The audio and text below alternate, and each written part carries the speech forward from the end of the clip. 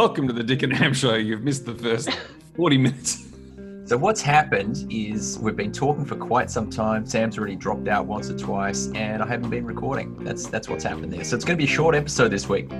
We talked about shake weights. We talked about, Dave mentioned the Amsterdam-based medieval sex toy museum that has a bike that has leather penises that comes around and hits you in the crotch. It was some of our best material, and ironically, best material we've ever done. It's lost for good. But I'm recording now, so that's good.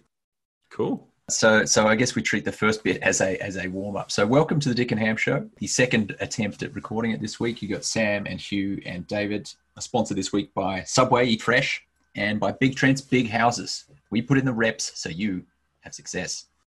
So we will not go over the things that were not recorded because that's pointless. What we could do is, after welcoming Sam, welcoming Hugh, is to go straight into mailbag because we have mailbag. Sounds good. A couple of characters have written into us. One of them is actually a correction from a previous episode from our friend Captain Cameron. And his email goes like this: Hello, Dick Show. Here I was, walking along the foreshore on a nice morning stroll, enjoying the breeze through my scalp whilst listening to my mates on, I guess we could call it a podcast. It was looking like a good day. Is that a self wind up from Cammy? Mm-hmm. It is, yeah. It's a good strategy. It's a good strategy. It is self-depreciating humor. It was looking like a good day. Getting ahead of it, yeah. Had a fresh set of Nikes on, had some spreadsheets to do for work, and the latest Chinese dragon dance music in my playlist. Here we go. Mm-hmm, mm-hmm. So he's walking along, he's listening. It's going well so far. Walking along, I hear you reference the Curiosity Show on your show. Yes, we did reference that on about episode 9. My ears pricked up. I love that show and was thinking, everything's coming up Cammy. My anticipation levels rose. Something akin to 1998 Tuesday nights when I knew a new episode of Buffy was about to arrive. He did love Buffy. He really did love Buffy. That's true. But then... Sure did. But then to hear you describe the Curiosity Show as James Valentine's show. Are you kidding me? This is sacrilege. James Valentine hosted the afternoon show. The afternoon show, David, he writes. That was where we got our daily dose of monkey magic, the goodies, Degrassi Junior High, classic. And you can't do that on television. There's a show that I haven't thought about in a while. Curiosity Show. I would actually reckon the Curiosity Show was maybe even older than those, right? Like that was like those guys had old school haircuts. Yes. So did you not? Why didn't you stop me if you knew this, or were you not on that episode? No, I wasn't on. I remember listening, and to be honest, I didn't know who James Valentine was, but I'm like, I don't remember those guys being called James nor Valentine. But yeah, well, Cammy clears it all James up. Valentine. I did think to myself that wasn't the show that he was on, and I do remember him looking like the Fido Dido guy that Steve-O said, but I'll let it go. Yeah, well, Cammy clears it up for us by saying the following: the Curiosity Show was the 70s and 80s Australian classic that taught kids the fundamentals of physics and chemistry. A clear no-brainer to be a hit kids show. There was no James Valentine in sight. We had Rob and Dean. Rob and Dean, that's right. Rob was the guy with the skivvy and the goatee. Dean was the bloke who looked like a cross between Stan's dad and Ian Chappell. Yes, great description. And I remember whenever he finished doing like an experiment or something, he'd always look at the camera and he'd say, "Try it on your friends." I remember that. Great show. Yeah, and they've actually there was an article in the paper about it which made me get on it. People have put them all up onto YouTube, and so I watched them with the boys. They'll be like, you can make. They'll be like, here's how you can like. They're incredibly like dated in 80s, but in terms of like some of the things where like they show a kid how you can like use a fucking lemon to light up a globe or something, like it's good, but some of the fash is incredible, and just the sets and stuff which look like, I don't know, we went to a shop, bought some cardboard and kind of slapped it together in the garage, then put it on television kind of thing. But the lessons are good and the guys are pretty likable. They're so old now. They showed a photo of them and you're just like, wow, it's been a long time. Yeah, sometimes you don't want to see that. Like you remember them being a certain way and you just think, oh, wow. It's worth looking them up on YouTube. You'll hear the music and stuff and it'll take you back. Well, yeah, that'd be good. Yeah, no, I'd like to. Well, I don't know what I was about to say about that, but no, the Curiosity Show. So yeah, apologies, Cammy, for that egregious mistake there. So that was our mail from Cammy, and he also closed by saying he was hoping that Rob and Dean were not listening to the show. I'm pretty sure they weren't. If you look at the numbers of people listening, that's what they said about guys. Steve Derry, wasn't it? That's true. And he actually wrote again, but there was nothing good in the email, so I'm not going to read it out. Oh. That's Can sort of that's a say tough thanks hit for on the Steve. email. Derry. No, sorry. Yeah, Yeah, there was nothing good. The content was shit. So no. Tough hit. I'll take that back. Jeez. It was a good email that just was kind of just saying thanks for referencing me on there. He did suggest, Sam, to have a weekly gardening segment. I don't know if you got that in you or not, but he wants more gardening content. I don't know whether that's what the fans want right now. I feel like they're looking for something more salacious than me talking about different types of fertilizer treatments for veggies and possum death traps. Yeah, well, maybe you and Steve could have your own, side hustle where you do gardening and talk about possum traps and gardening on a separate podcast. Steve and Sam. Yeah. Well, Sam and Steve actually. I'll go first, but I'll probably put my name first. I'm the one with I'm just saying, I'm the one with the reputation in the biz. I'm not going to be second in a two-man game. I'm not going to have my name second, am I? And 70-30 split on the rev. It's not Garfunkel and Simon, is it? Is it? Yeah, exactly. Yeah. I mean, there's something about Garfunkel and Simon that it just clearly doesn't have a ring to it. And there's no, it's not Cash and Tango. Star Lennon McCartney. Well, the other mail that we got to you, thank you, Steve, for writing it again, and I appreciate the ongoing thanks, listenership. Steve. The other one was from our guy, Johnny the Mac, the return of the Mac. Long-time listener. I'm a bit worried about this one. Well, no, look, I think it's not what you think, but I do think we perhaps slammed a little bit hard on the sport of hockey and on people like John who play and love the game. So I think we do owe him and the hockey going public an apology on that. He wasn't asking for one, but in hindsight, when I listened to it, perhaps we were a little strong on the hockey nastiness there. So there's nothing wrong with hockey at all, and that's that. What he wanted to say was, first, let me congratulate you on a great podcast. I love listening to you cover the very topics each week. Let's call it weeks. Yes, he's recognized that it's not actually weekly. Found myself agreeing or adding in comments out loud, often as if we were catching up per normal. Well, that's good. That's kind of what we're hoping for. It's to make it feel as if we were actually hanging out and talking. The main reason I'm writing, I love the TV recommendations. Here are my thoughts on some of the ones you raised. Dark, I loved it. Totally agreed with Ranch on his thoughts. So I guess he was confused by Dark as well as you were, Ranch. It does wrap itself up kind of at the end, and I think I kind of articulated that I didn't know if I was dumb and couldn't keep up, or whether it was just too confusing, or whether it was just kind of opaque in its storytelling in the third season.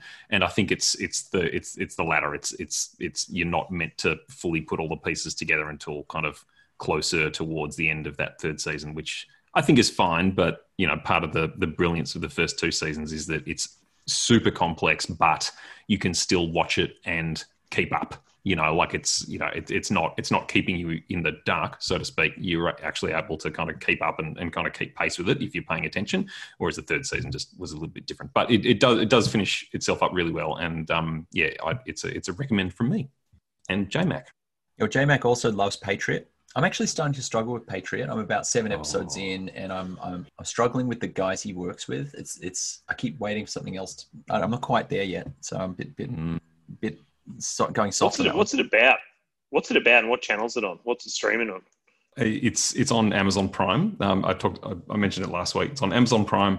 They only did 2 seasons, and it's kind of like it's a guy who needs to take a job with like a kind of industrial piping engineering firm in order to have like a non-government supported kind of cover to basically funnel money to the Iranians to make sure that they don't kind of get nuclear weapons. It sounds very serious, but it's kind of not. Like it's very funny, but it's got some kind of twisty turny kind of storytelling in it. But it's just got this weird kind of vibe to it as well. Like there's just this, there's all this folk music in it, and like it's really well written. It's one of those shows where kind of every little detail matters and every little detail kind of comes back.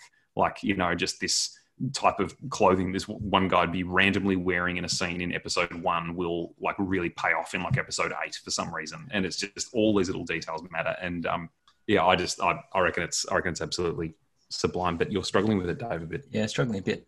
To Sam, as a reference point, it doesn't look like it, but it feels a little bit tonally like a Wes Anderson type quirkiness. Exactly right. So like if you like The Life Aquatic with Steve Zissou, then you're sort of it's not as absurd as a film like that, but it's sort of in the same ballpark.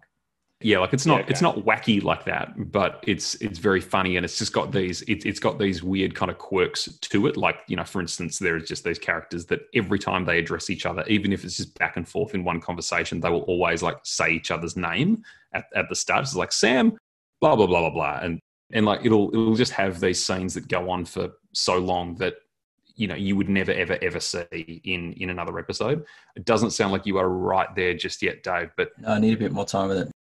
At some point in the next couple of episodes, there'll be a scene that I guarantee you've never seen anything like it before. Like it goes for about 5 minutes, and it's just these two people doing this thing, and it'll blow your mind.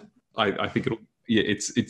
I need to give it a bit more of a go. One thing I do love about Patriot actually is they invent a highly kind of credible but clearly nonsensical, like, terminology about the piping business. Yes.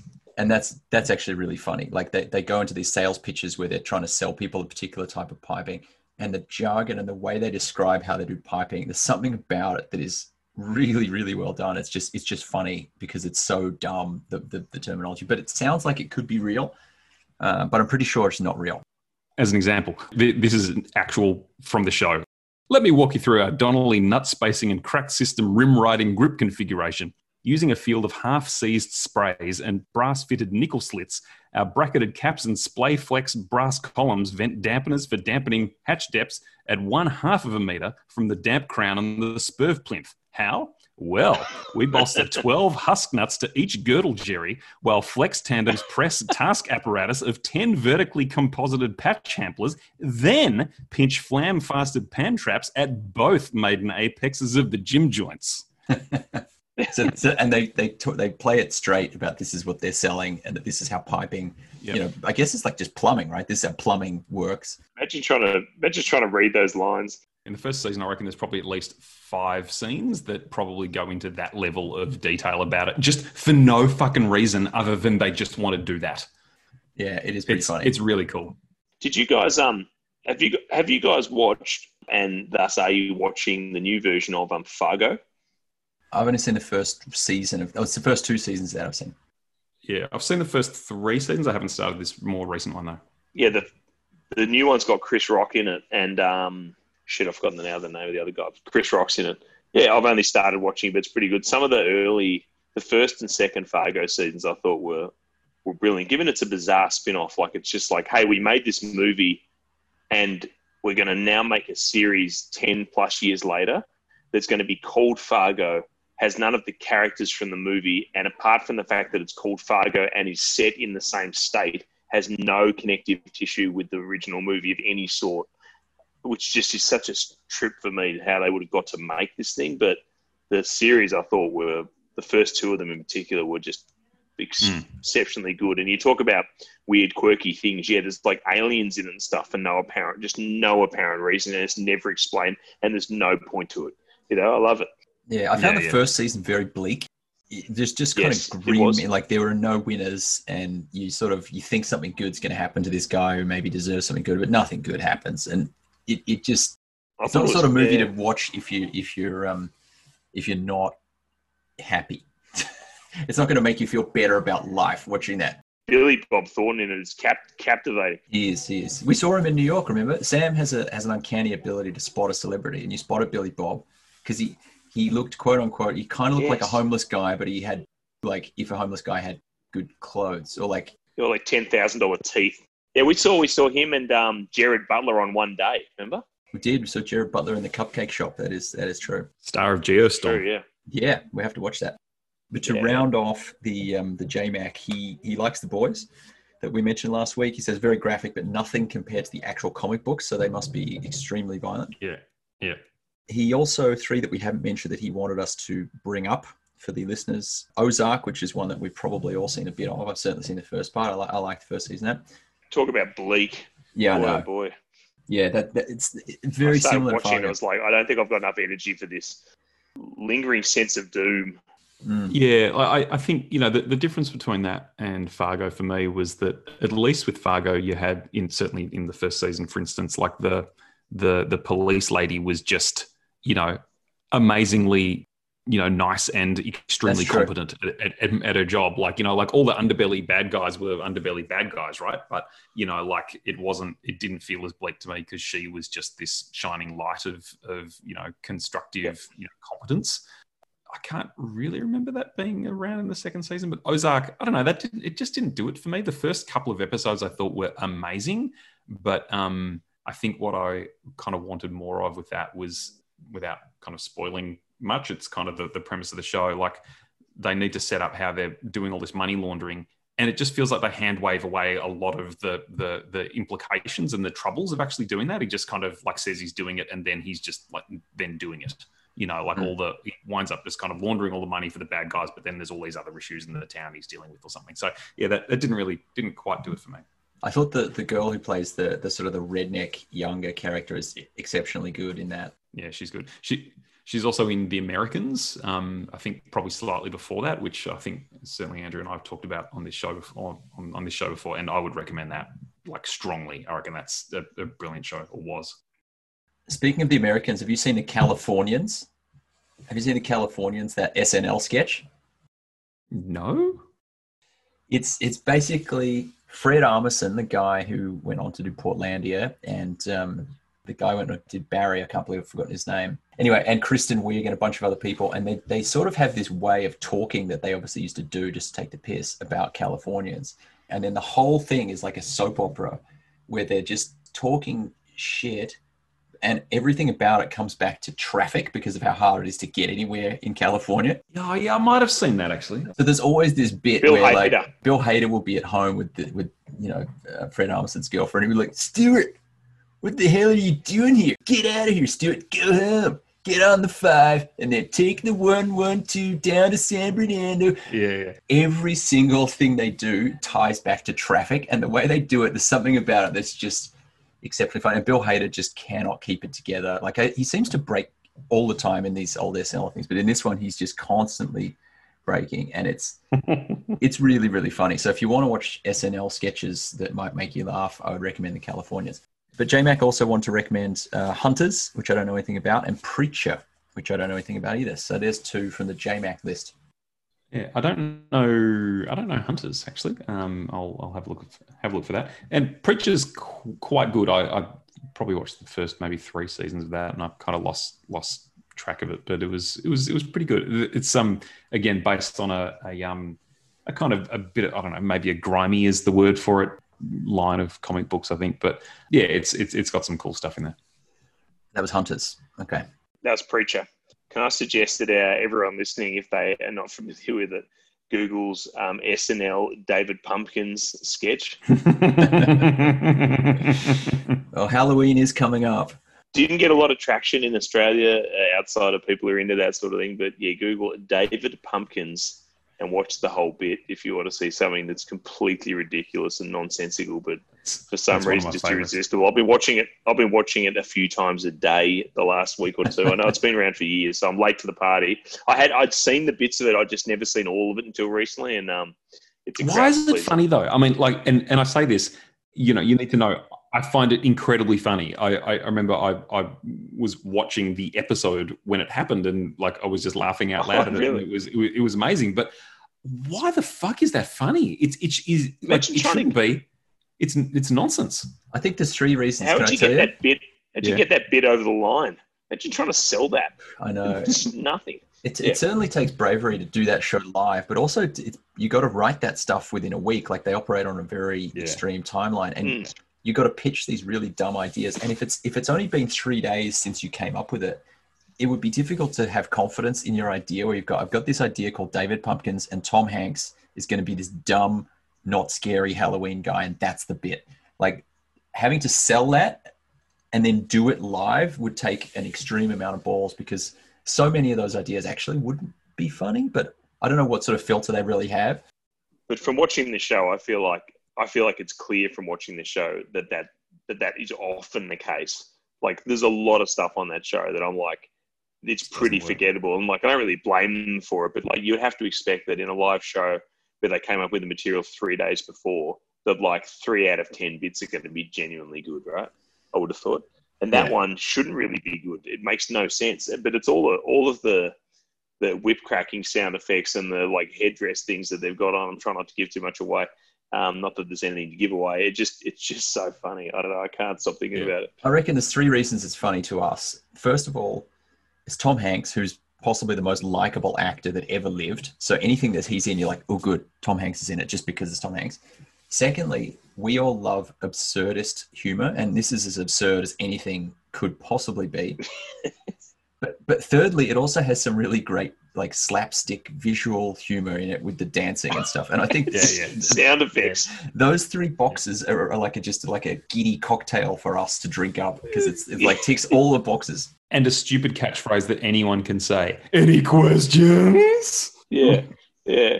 Also, I like it how one thing I hadn't seen when I'd seen the bits of it in isolation was how aggressive the people in the elevator are getting about how dumb the scaring thing is. The guy's like, why did you go all in on David Pumpkins? Yeah, it's excellent. So yeah, the good news about SNL is that the geo-blocking is gone, so you can watch a whole bunch of old sketches on YouTube now. So check out David Pumpkins, check out the Californians. Ranch, I watched your recommendation the other week, the NASA Challenger thing. Very good. Yeah, 4 parts, very good. Good's the wrong word because it's kind of tragic and it's hard to feel good enjoying it, but compelling for sure. I've actually still only watched the first episode because, as I think I mentioned, I'm watching with Michelle, so we will never ever finish it. But I look forward to the idea of watching it again one day. It's good. Yeah, spoiler alert, it blows up. Oh. But one thing I stumbled upon after watching it, I don't know how I even started thinking about this. I figured like being an astronaut is one of those jobs, like being a surgeon, where there's no room for someone who is not super competent. Like you couldn't be a semi-competent astronaut, right? But I thought, I wonder if anyone's ever been an astronaut but was just shit at it. Turns out there was a guy. Do you want to hear about him? So there's a guy, and this is all reasonably well-sourced information. A lot of it comes from the memoirs of the people who worked on the programs. A guy called Scott Carpenter. And Scott flew on Aurora 7, the second orbital mission after the guy called John Glenn. Widely considered by NASA officials to be a near disaster. He was oblivious to the jeopardy in which he was placing himself. Carpenter came close to making himself America's first space fatality. So according to the flight director, Chris Kraft, Carpenter was completely distracted, depleted nearly all of his maneuvering fuel while doing sightseeing. That's the first thing he did. Fell dangerously behind on checklists, neglected to give information about possible altitude control malfunction until it was too late to correct. He ignored... Here's the other thing. Ignored questions and instructions from mission control. That seems like something you shouldn't be doing. Just ignored them. God. In a space scenario, yeah. Screwed up his re-entry by being several seconds late firing the retro rockets so that he came in at 24 degrees on the wrong angle. You know, there's like that narrow window where you have to get through the atmosphere. He was wrong by 24 degrees, which seems like a lot. As such, he almost had a heart attack due to the resulting 12 Gs of acceleration force that he had to pull because he was also going too fast. And then Scott Carpenter overshot the landing zone by 250 miles.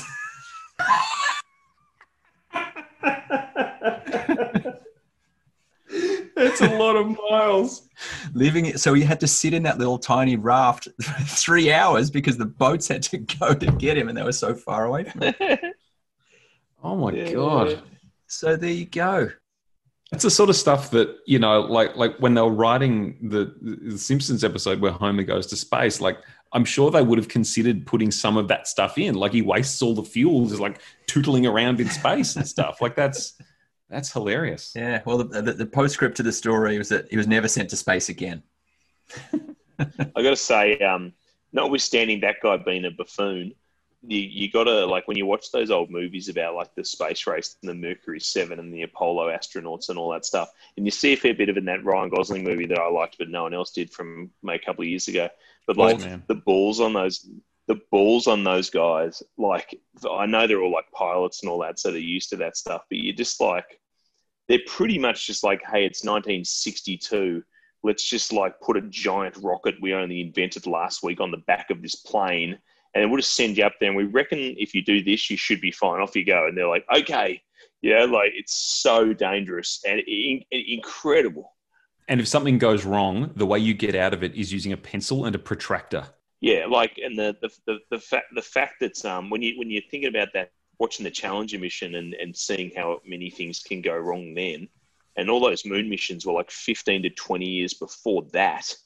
It's both a tribute to American ingenuity and what you can do if you've got unlimited money to throw at something. But for those guys, you're just sitting on this thing, being like, this is just a controlled explosion. You know, like, especially the early ones where people first went up, they're just like, they've got no idea what they're doing, basically. It's all on the guys. Like, no wonder Neil Armstrong and those guys were all such hard cases. Yeah, I mean, the scale of the propellant that it took, the Saturn V rocket, the Apollo missions used, it was over 100 meters high. And I saw a piece of it at the Museum of Flight in Seattle, which is absolutely fantastic. If we ever get to travel again and you go to Seattle, you got to go to the Museum of Flight. They basically dredged up a couple of the cones from the bottom of it. And these things were like the size of a house. Like, it's just the scale of the shit. Yeah. But the other thing they had there was the little module that they re-entered Earth in, like on the Apollo 11 mission, was just there, like a meter away from me. It was freaking awesome. Great place. Yeah, it's awesome. So cool. I was going to say, I haven't watched the Apollo 11 documentary that came out a couple of years ago. You guys seen that? It's like all made using footage taken at the time, and then I guess there's just like talking heads and stuff over the top of it. But apparently it's amazing. I haven't checked that out. I've seen it's on Amazon Prime here in Australia. But yeah, it's probably, for me, I'm going to watch it when I can kind of turn off all the lights, move the couch kind of close to the TV so I get a really kind of good view and make sure I'm not going to be interrupted. Yeah. It's apparently absolutely amazing. I find that stuff from that era to be just like incredible. Like, for context, like it's 1969 or whatever they went. I don't know if you guys know this, but the moon is 384,000 kilometers from Earth.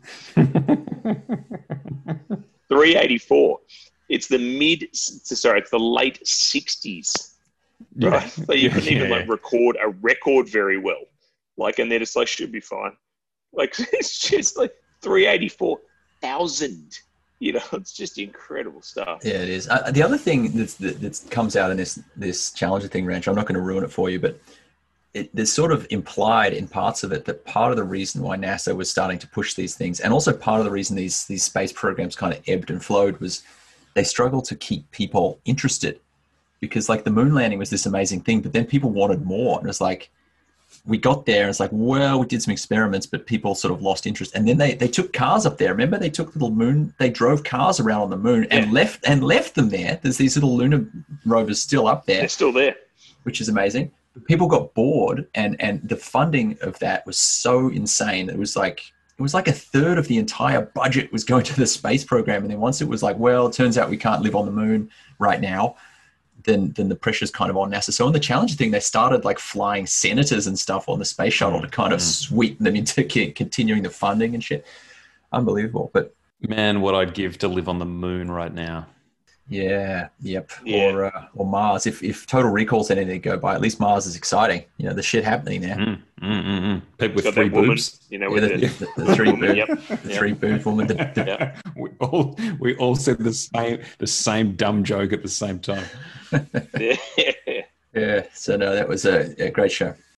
And Dave, you made a bold claim about the NBA Finals on the last podcast, and for a little while there, it was almost this most horrendous jinx on poor Andrew and Boots, but it turns out it was a good news story in the end. I guess for our friendship, it's good that it turned out well in the end, because they would have been pissed if the Lakers had lost. All I did was say congratulations before they'd won.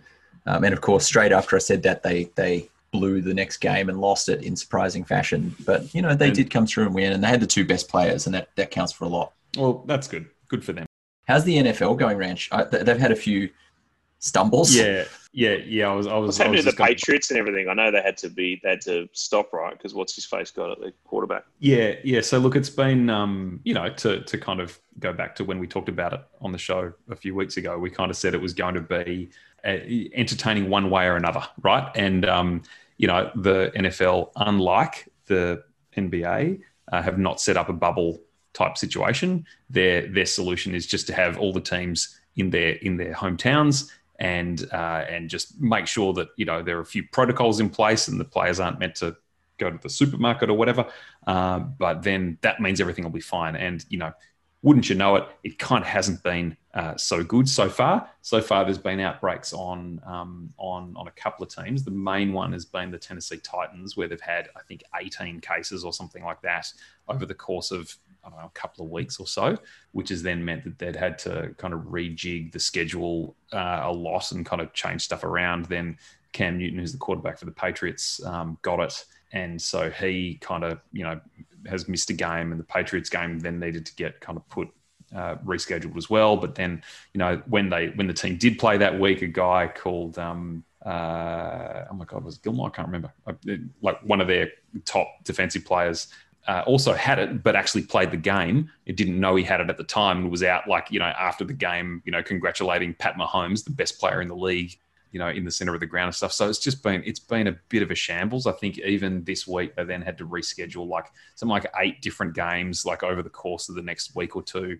So far, the league are kind of, I suppose on one hand you could say it hasn't been managed badly. I mean, everything's still going ahead, and as Boots I think put it, the season will definitely be played and it will definitely be finished.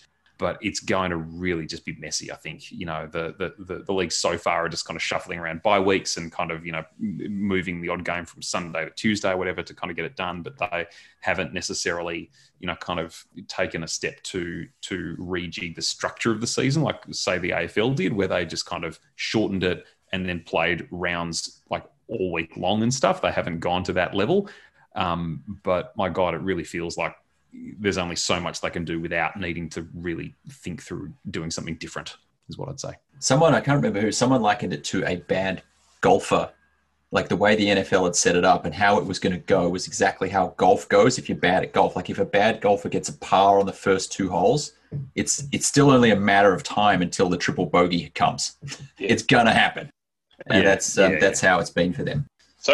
Seemingly so, so predictable. I don't know, it's one thing to be it's hard to do with NFL compared to NBA. NBA is well set up to be able to do a bubble because it's smaller courts and all that shit and less support staff and all that's all true. But the NFL thing, did anyone think this wasn't going to happen? It's not their fault, but it was always going to happen. So the idea that they were well, let's just go ahead and hopefully it just won't happen.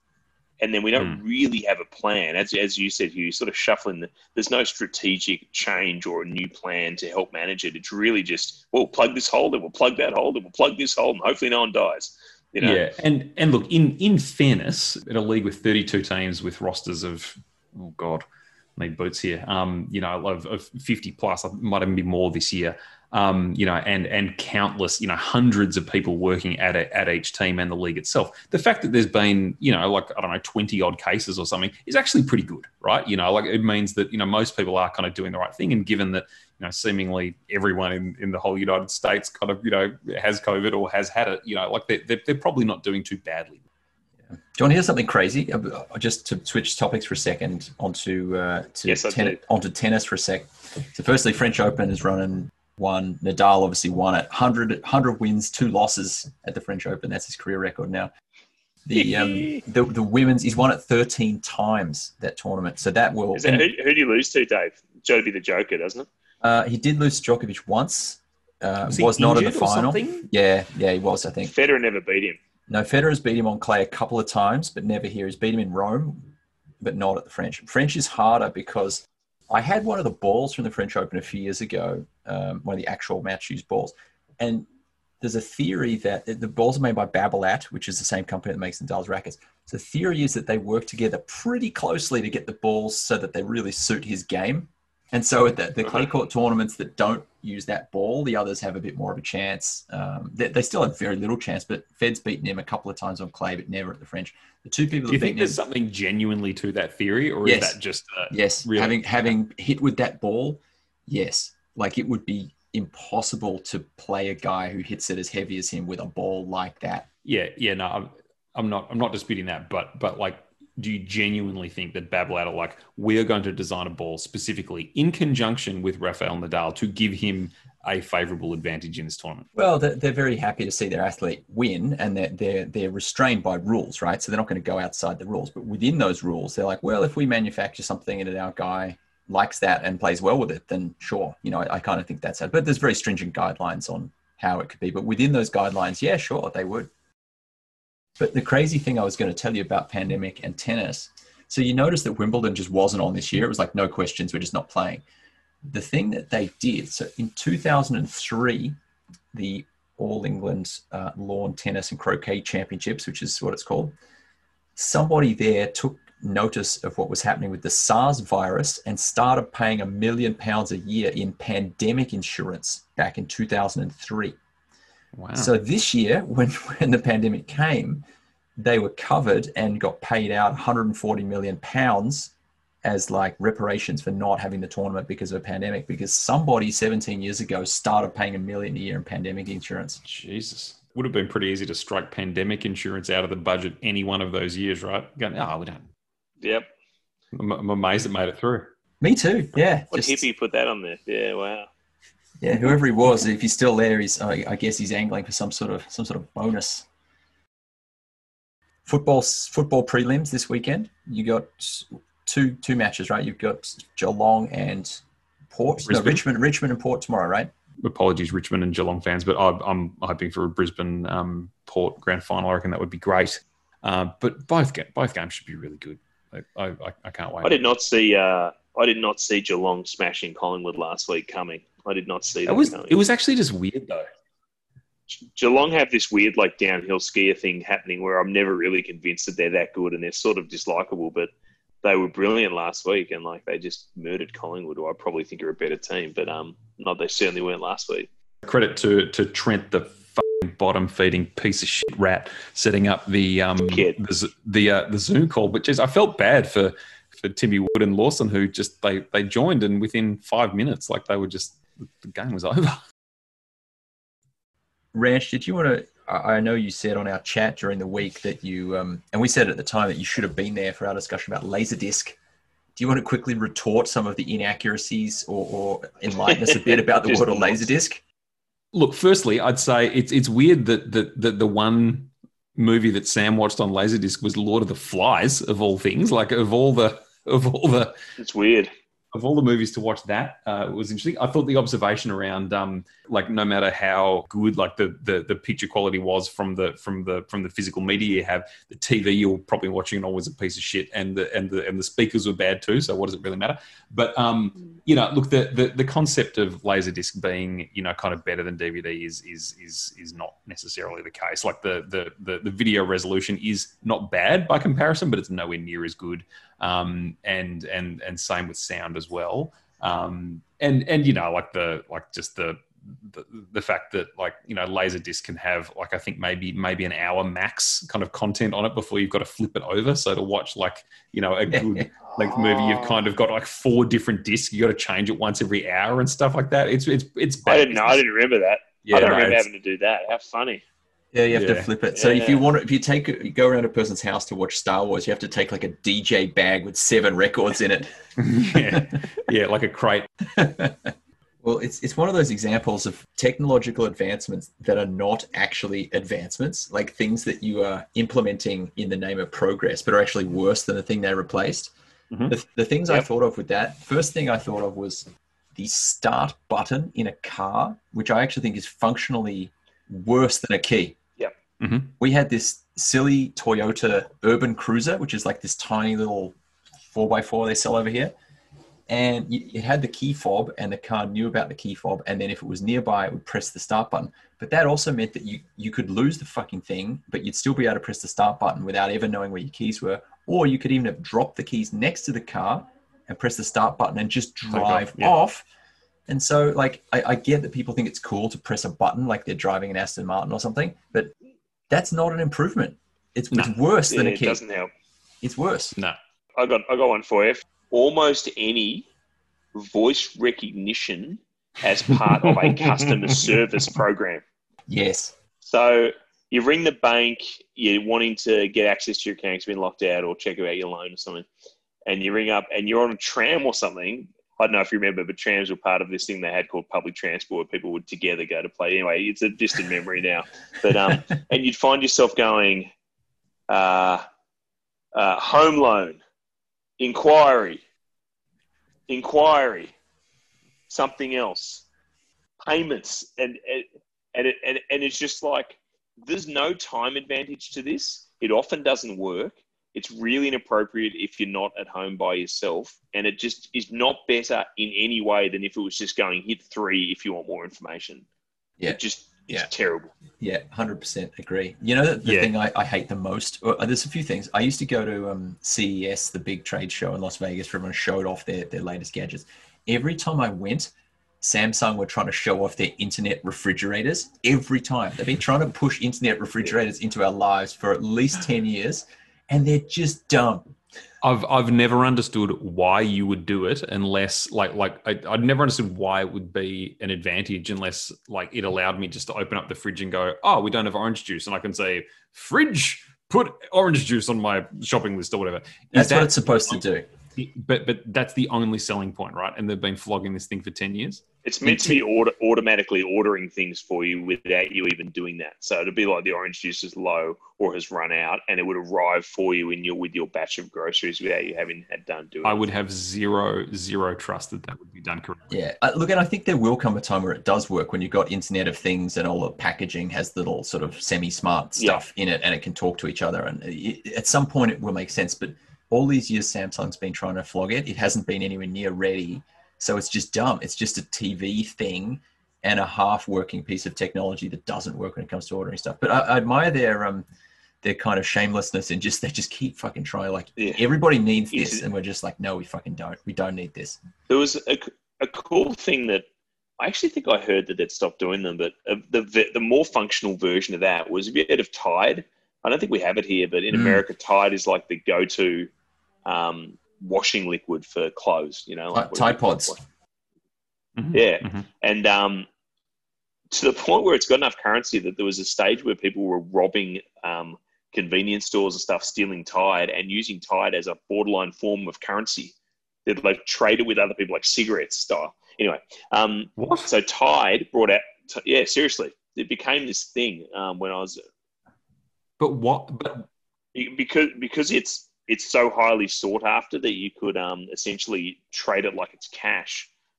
So people were using people it as like wanted a specific laundry detergent. Yeah. So much. It had this kind of like Cristal equivalent of the washing liquids rep, like, so it became highly sought after. Why did they make it scarce? Wouldn't you just want to sell more of it and just put more of it on the street? I don't ask me too many questions, but that's 100% true. And it was like a crime status wave thing. outside. Like it was like a I don't think it was like I don't think it was like you had it stacked up in your house like amps behind like a 1988 Faith No More concert, but it was like more like, I think it was just a highly tradable black market commodity. So you'd knock over a store, take 100 bottles of it, and you could use it as part of your nefarious black market shit. Anyway, I don't understand. Notwithstanding that easily provably to be false story, I believe that Tide at one point brought out this kind of button, right? So you'd get this Tide button and you'd stick it with Velcro or whatever onto the wall above your washing machine, right? And so you're using a washing machine and you're using it 5 times a day like we do, and you're like, shit, the Tide's running out, and you'd literally just go bang and hit the button. And basically the button would, I guess, wirelessly or Bluetoothly attach to your computer and to your Amazon. And it basically, just by going click, it ordered it, paid for it, and arranged delivery for the next one to be at your house. And just done with that one click. Which, again, like, is it essential? No, but it was actually, I was kind of like, well, if you're tired and you want people to keep ordering and you want to make it seamless, that is somewhat an effective way to deliver that experience. But when you say click, you make it sound like it's a mouse or a computer. It's not. It was like a doorbell. That's what it was like. It was like a dumb Tide button stuck on the wall. Yeah. You would want to keep that out of reach of the boys. Otherwise you would have a lot of Tide. Oh yeah, I'll see what they've done with doorbells. That's a great example of a technology that is not scalable. Like if they bring that in and it becomes a thing, how does that work once you have a button for 50 different products? Do you have to set up like a fucking synthesizer style array of buttons? Yeah. Like it doesn't scale. It works if there's only one thing that you ever need, but that's not really how it works when you're buying groceries. You always need more than just one fucking thing. Now, you know the thing that's the worst about improvements that were supposed to make lives easier and actually made it much worse? 2 words for you. One word that's 2 words combined. Recapture. Yeah. Those fucking authentication things where there's a grid of a picture and it's like, hey, why don't you click on all the squares that have a traffic light? And then you've got to type a word that they've intentionally fucked up to the point where it's just irritating. And there's, you know how sometimes it doesn't quite believe you and you just have to do like 4 of these tests in a row? I'm so enraged by that, even though I understand why they're doing it. I'd rather just have my data be given to someone than have to go through that. I'd rather take the risk. Yeah, I like it when you go to. I like it when you go to make a payment for something.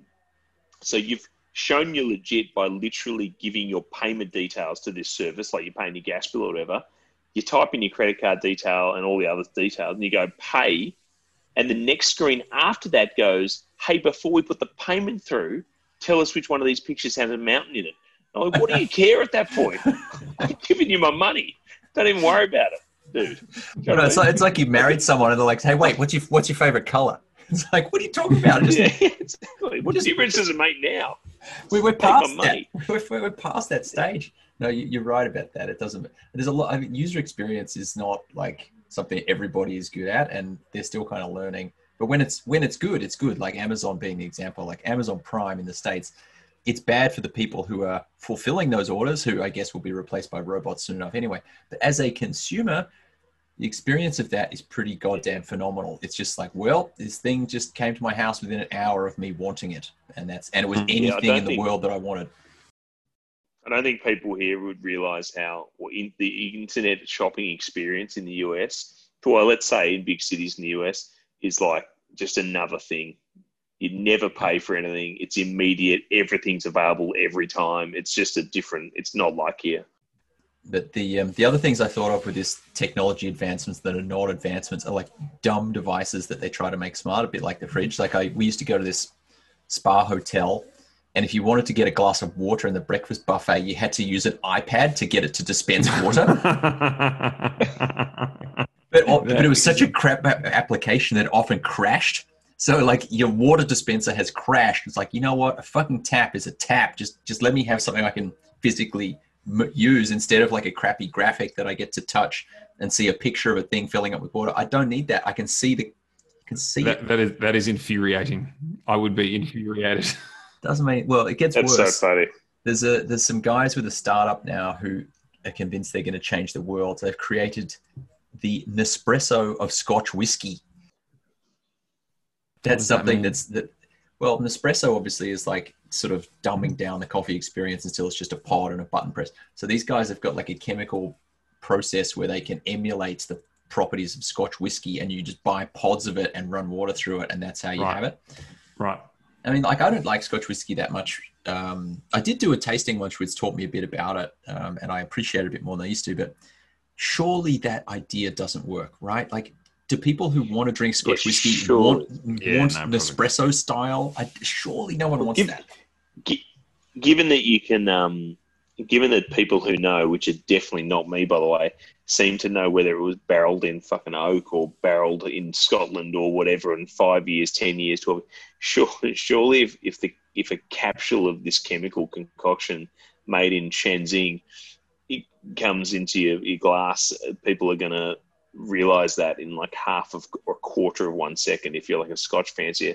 Maybe it's good for teenagers who just want to get wasted though. Maybe that's the target audience. Yeah, maybe that's the hidden secondary but actually primary target audience. You could be right. Yeah, that's right. Hidden secondary but actually primary audience. It's very good. That's a thing, isn't it? Like there's a lot of products like alcohol to teenage kids being a classic example. You're pitching it at 25-year-olds even though you know damn well it's 16-year-old kids asking their big brother to buy it for them. Yeah. Yeah, that's right. Slippery slope alcohol advertising. It's banned over here. No alcohol advertising. Can't have it. Is that right? Yeah. The only ones that are allowed to advertise are the no alcohol beers. Although having said that, alcohol, there's some decent alcohol-free beers now, like the Carlsberg one is good and the Heineken one's good. And I was going to say the ad for the Heineken zero alcohol beer is actually really good. It's got Nico Rosberg, who's an F1 driver, and I think his father was an F1 driver as well. And it's got like the Cats in the Cradle and the Silver Spoon song, and like his dad's just kind of like trumping him like at whatever they do. And he's always like taking the keys and he's going to drive and stuff, and like Nico's getting all pissed off and whatever. And then like the end of the ad is that like Nico gets the keys because he's been drinking this kind of non-alcoholic beer all day, and so he can drive and whatever. And they take off in this pretty hot looking Mercedes or something. But it's actually just like it's a really well shot and kind of funny ad. So I don't know. Yeah. Well, I mean, the reason I sometimes drink that is that the blood alcohol limit here is 0.02, not 0.05. Mm. And so that puts you into an area where almost any type of drink can make you uncertain of whether you could drive or not. And the penalties are very heavy. They penalize you like a percentage of your like earnings and your net worth. It's not a flat fee. So there was a guy, there was one of the high-flying Nokia execs in Finland, because the Finns are the ones who invented this rule, I guess, because they probably had a pretty big drink driving problem. Because I don't know if you've ever drunk with Finnish people or not, but I have not. Whoa. Anyway, so they invented the system of we'll just fine you a percentage of what you're worth or a percentage of your income. So one of the top guys at Nokia got caught. It might have actually been speeding, not drink driving, but he got fined like 140,000 euros just because he'd earned a lot.